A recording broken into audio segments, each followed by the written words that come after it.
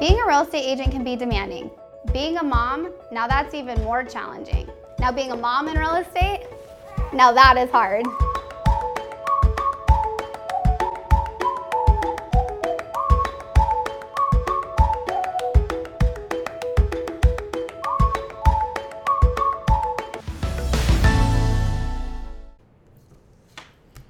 Hello, welcome to Moms in Real Estate Live. My name is Angela Fazio. I'm your host today.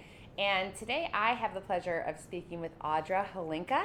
And the topic today is Zen Mamas. So I'm really excited to dive in to one of Audra's specialties, which we're going to talk about meditation in lots of different ways today. But first, before we do that, let's hear a little bit about her. She's been in the business for 14 years. Yes, at the end of, yes, it is So now. soon. It's already the end of October. Oh so yeah, yes. 14 years, and does about $6 million in production. So she's a very successful real estate agent. And let's hear about your kids first. Okay. Well, I have two children.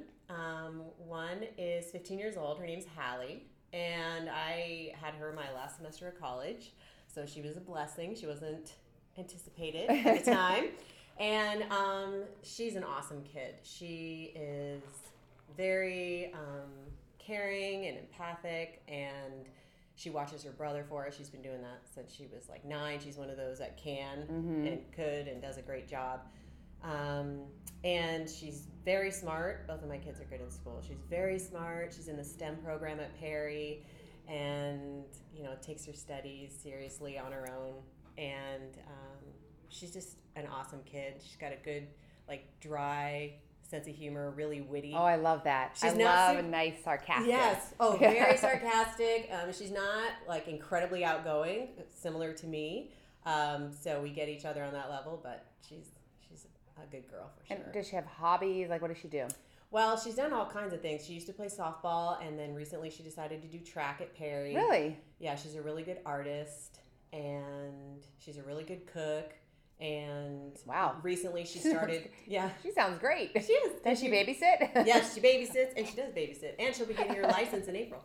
So, and she recently started to really enjoy working out, with a personal trainer. Oh yeah, you were saying that. That's very cool. Mm-hmm. About that age is when I started carrying. No, I was freshman, I think, and I never stopped. Same here. Never stopped. It was just something about working out and having that. I can't get, if I go through the day without it, it's a bad day. It's not, right. Yeah, it's not a great day. So good for her to do that. Mm-hmm. And then my son is Peyton, and he is 9. And he's also a really great student, good kiddo as far as that goes. Very respectful and sensitive. He's still my cuddle bug, which is great. I'm doesn't last forever. Dreading the day that goes away. I know. Yeah, he's my little mama's boy, and he loves to play all sports, but he plays in leagues and in club. He plays baseball and basketball, and yeah, he's a little more social and outgoing, and he keeps us all laughing.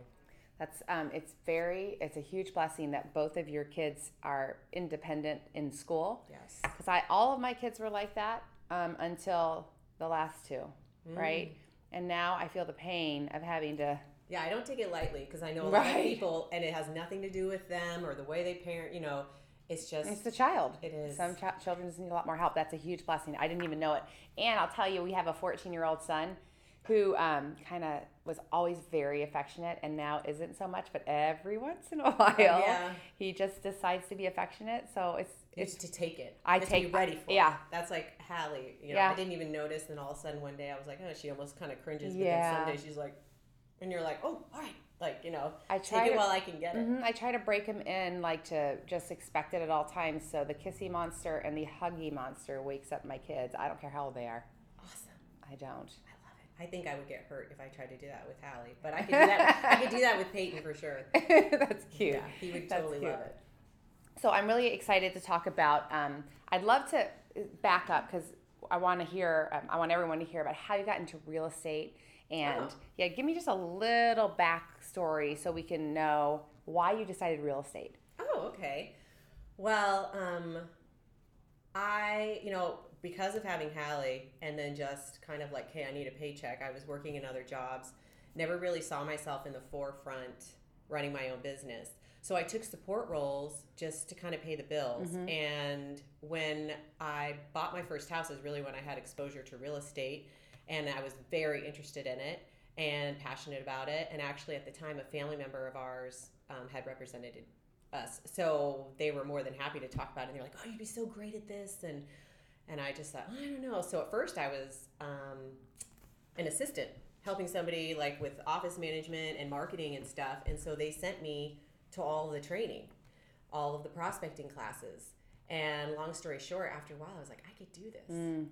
And it's huge. It was totally against my personality to do a commission only type thing, to do something where I'm in the forefront prospecting and things. And so I did it. I went out on my own. Yeah, I tell you, it's a total misconception. I had this misconception for a long time that you have to be this super outgoing, people-loving person to be successful in real estate. In fact, I even fooled myself. For a long time, I thought I was an extrovert. Isn't that until somebody said to me, you're not an extrovert, you're a total introvert. And I started to think about it, the disc assessments, and I've met so many realtors who don't have the profile of a salesperson that just kill it. And you know why they do? Relationships. Yeah. Because they're passionate about building relationships. Yeah. And I recently read a book, anybody who is looking to learn more about that, a book called Quiet.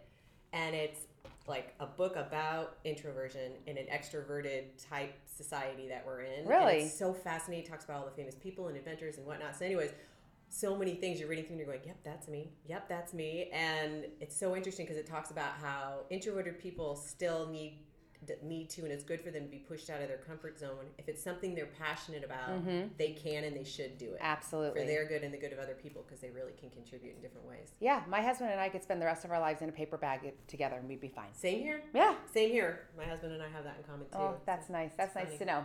So be encouraged, you introverts out there. So let's talk about this meditation, this idea of meditation. Give us a little backstory of why you even got into, and I don't want anybody to tune out right here.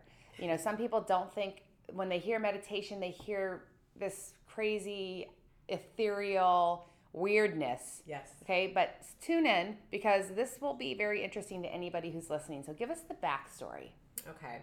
So the way that I got into meditation and mindfulness was because I started having extreme panic attacks and anxiety. And it was an accumulation of stress, and I didn't realize it.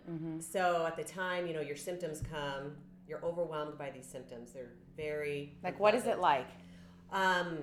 It's your fight or flight response exponentiated. So, your vision changes. Sometimes you feel like you're choking. Really? People have all different kinds of experiences, sweaty palms, the whole thing. But sometimes, it can be crazy making. You can feel like you're in severe danger, like you might be dying. There's all different ranges of it, but I was having some really severe panic attacks. So at first, I did what most people do. They just assumed something was wrong. I needed to get back to life. I don't have time for these kinds of episodes. And I'll take an anti-anxiety, antidepressant. So I did that. And then I would quickly want to not be on those and wean myself off. And then within several months, I would have the same symptoms again.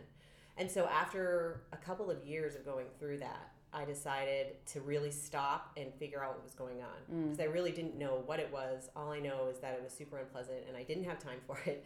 And I didn't even want it part of my life. I don't want to feel crazy. So I started to see a therapist.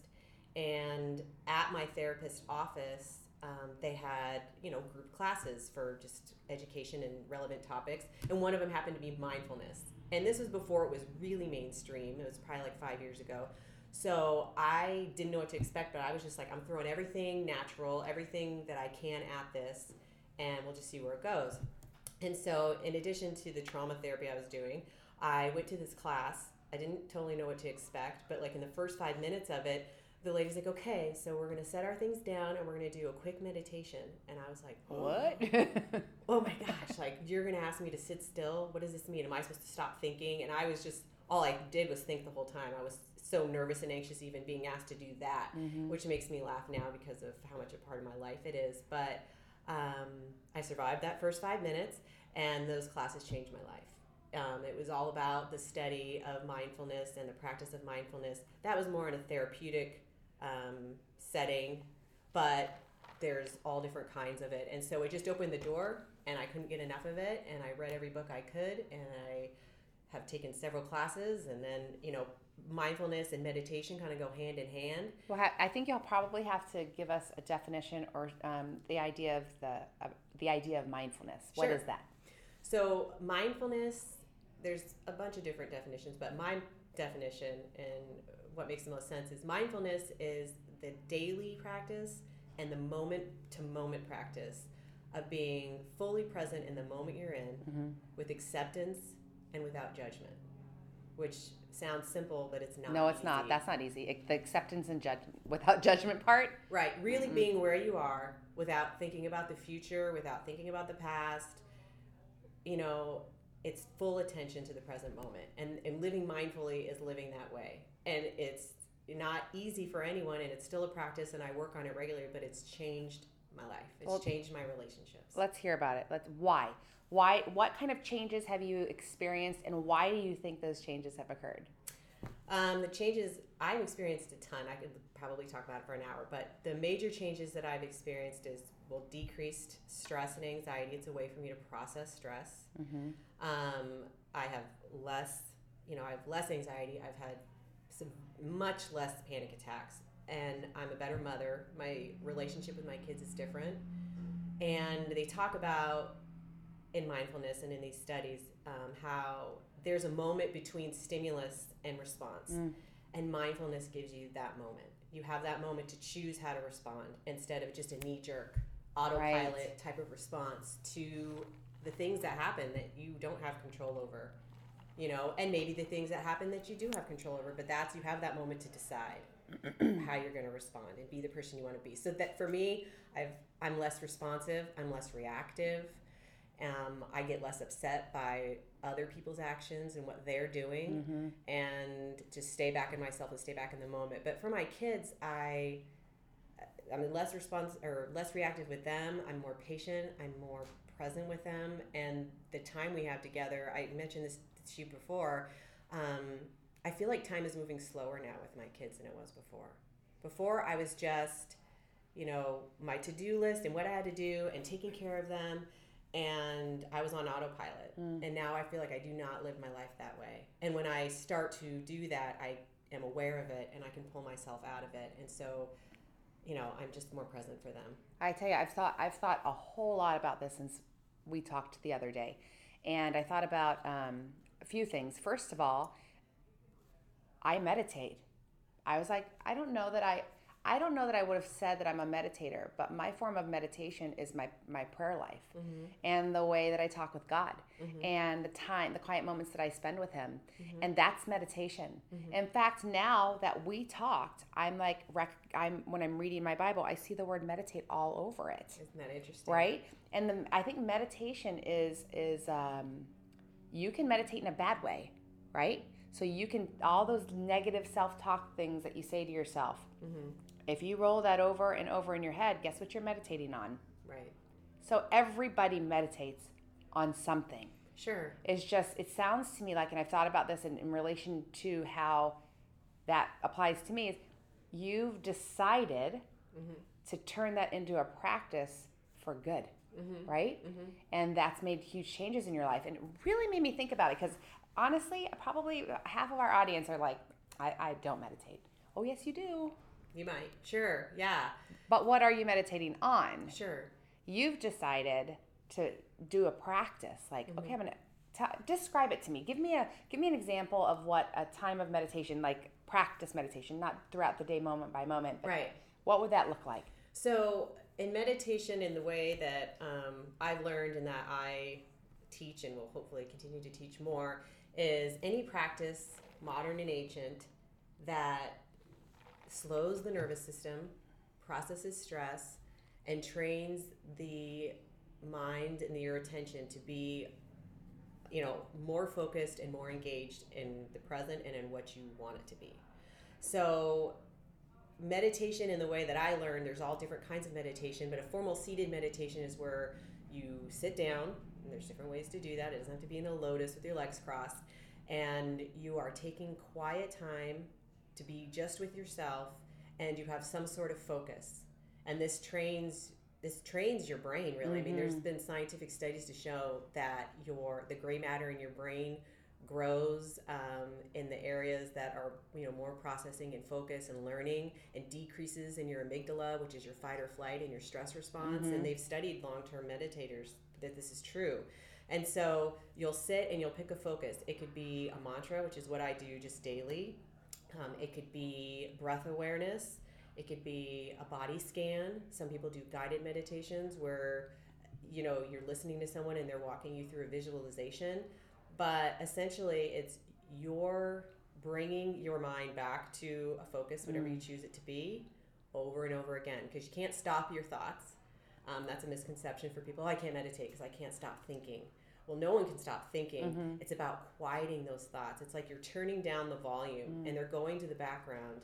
And you're saying, okay, welcome back to this focus every time you leave your focus, and you bring yourself back. And that translates to daily life then. You can catch yourself in your awareness spinning out and of say, control. Yeah. oh, that's not even happening, and I'm completely wrapped up in that. Why don't I come back here? It's a choice. It's controlling your thoughts. It really Learning is. how to control your emotions. Breathing for sure helps. Yeah. Like in hot yoga or whatever. If there were more positive meditators, we'd have a lot less road rage. There we'd have a lot. We'd have a lot less of rage in general. Yeah. I mean, it builds your compassion. I mean, like we talked about being introverted, but I used to be, I don't know how to explain it. I don't know how I used to be, but all I know now is I feel so much more connected to everyone else. Because you're paying attention. Yeah, I think that's what it is. You're paying attention and you're tuning into your insides and what's going on inside of you. What is causing you stress? What is causing you pain? Why are you feeling this tightness in your chest? Why are you clenching your jaw? Why did you just scream at your kids? Why are you eating so much? Why are you drinking so much? What's going on? And meditation gives you the time to, those things show up and they become part of your awareness. And sometimes it's a little painful, but it's always for the better. You're always releasing stress, and you're always becoming more self-aware, so you can take better care of yourself. I think that's awesome. And I also thought of a really good example of, and I think it's connected to awareness and mindfulness. My daughter Ari has taught me so much. She's one of my adoptive daughters, and I talk about her a lot because she was such a challenge for me, personality-wise, and just everything. I'm really quick. She's not. Right. We were just so, and then when I decided to stop getting wrapped up in my own judgment and my own opinions, and had mindfulness about who she was and who she is, and stopped for a second, and I believe I actually meditated on the thought process of what I was doing. Sure. And now I slow myself down. I have to literally catch myself. I breathe differently to calm myself down so I can be mindful of her. Yeah. It's a huge deal. I don't think there's anybody in this that's listening or would not benefit from mindfulness and slowing down. And whether you meditate formally like you do or you pray or whatever you do, we got to take time out of our day, or you're right. Christmas. Oh, it's Christmas again. It's Christmas again. It's Christmas again. Right? This is how we've always done it. We'll just do it like this. I mean, that's one of the biggest changes for me. And I don't know, I feel like this might be common for a lot of women. I swear it was 5 years ago before I knew myself. Before I knew. Oh, sure. Or this process has made me get to know myself. What do I like? What do I not like? Am I doing it? Why am I doing this? What are my motivations? Am I doing this because I feel like I should? And holidays are a perfect example. There are so many things, especially in families, that are their tradition. You have to do it this way. Everyone has to do this, and anyways, this process has really helped me to know myself, know what I like and don't like, and be comfortable setting boundaries. Wait, if you're under 30 and you're a woman, you don't know anything about yourself. Nothing. I mean, nothing. I don't even think I started to really get to know who I was until I was 30. I know. And you might have good role models. Maybe you had a mom who was really practiced self-care, and maybe she was very honest about what she went through and that whatnot. But more often than not, that's not the case. So you think you're alone, and you think you have to be a certain way, and then doing things like this, you learn you're not alone. I love what you said about we always did it this way. We call that around here shooting the sacred cow. shooting the sacred cow. Why do we do it? Oh, because we've always done it that way. Right. Oh, no, let's start to actually think about why we're doing this. Right. Or why we think this way, or okay, maybe it's still something that we should be doing, but what a relief to throw away things that you don't need to be doing anymore just because you're doing it. Or people you don't need to be around. Absolutely. We're not going to actually shoot them. No. We're going to metaphorically shoot them. Right. So that, I just love that idea. So you're teaching this now? Well, I went through kind of a process of just knowing, I can't even say how much it impacted my life, and really wanting to share it with other people. Mm-hmm. And so I looked into several different ways of getting certified to teach this, and finally chose one. And so last year, for a year, I did at-home study and got licensed through an institute in Sedona, the McLean Meditation Institute. And there was a lot of at-home study, and then at the end we went for, I can't remember if it was 9 or 10 day intensive, where we're there to really learn how to teach. Did you talk there? Did we talk? It wasn't a silent. It wasn't a retreat like you go and you meditate the whole time. It was, we were going to learn how to teach. We were learning more about the brain science and things like that. So yes, I got licensed in. I finished in March, and so now I'm licensed, and I've met with people one-on-one, but I'm still looking for places to teach. Just even a 30-minute, 45-minute weekly class for beginners is kind of what I was hoping. Would you want people to reach out to you and learn about that? Okay, good. I could do one-on-ones with them, and real estate is my primary gig, and that will be. Of course. It's how I will support my family. But this is my way of connecting with other people and giving back. And I can do that in real estate, but I really feel passionate about this and how people, their lives can change, their health can improve. Mm-hmm. And I'll keep making the parallel because this is just me, but the power, and I'm going to say prayer because that's my form of meditation. Sure. The power of prayer is so great because it takes the focus off of you. Oh, yeah. Which we got to get our focuses off of ourselves. We do. We need to take care of ourselves, right? But we can't focus on ourselves. It takes the focus off of you and turns it outward. For me, it turns it to the Lord, and it brings out gratefulness, and it brings out joy and peace, and a sense that I don't have to control anything. Right. Right. And when I meditate, for me, it's a break. It's kind of like, there was a reason they call it your train of thoughts. It's literally a train, and you can just sit on it and you can just ride it along, or you can get off the train and you can become a witness to your thoughts. It's like you're the observer of your thoughts. And so sometimes it's truth and sometimes it's not truth. Sometimes it's habit. Sometimes it's preconceived ideas or assumptions you're making.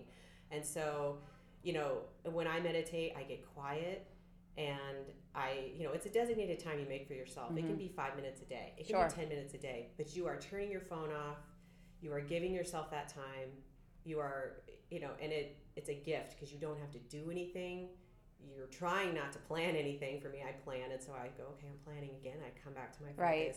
But it really is a gift you give yourself to slow down. And like you said, to take the focus off of yourself and other people, which it's interesting that it does that, but then yet you become more self-aware through it.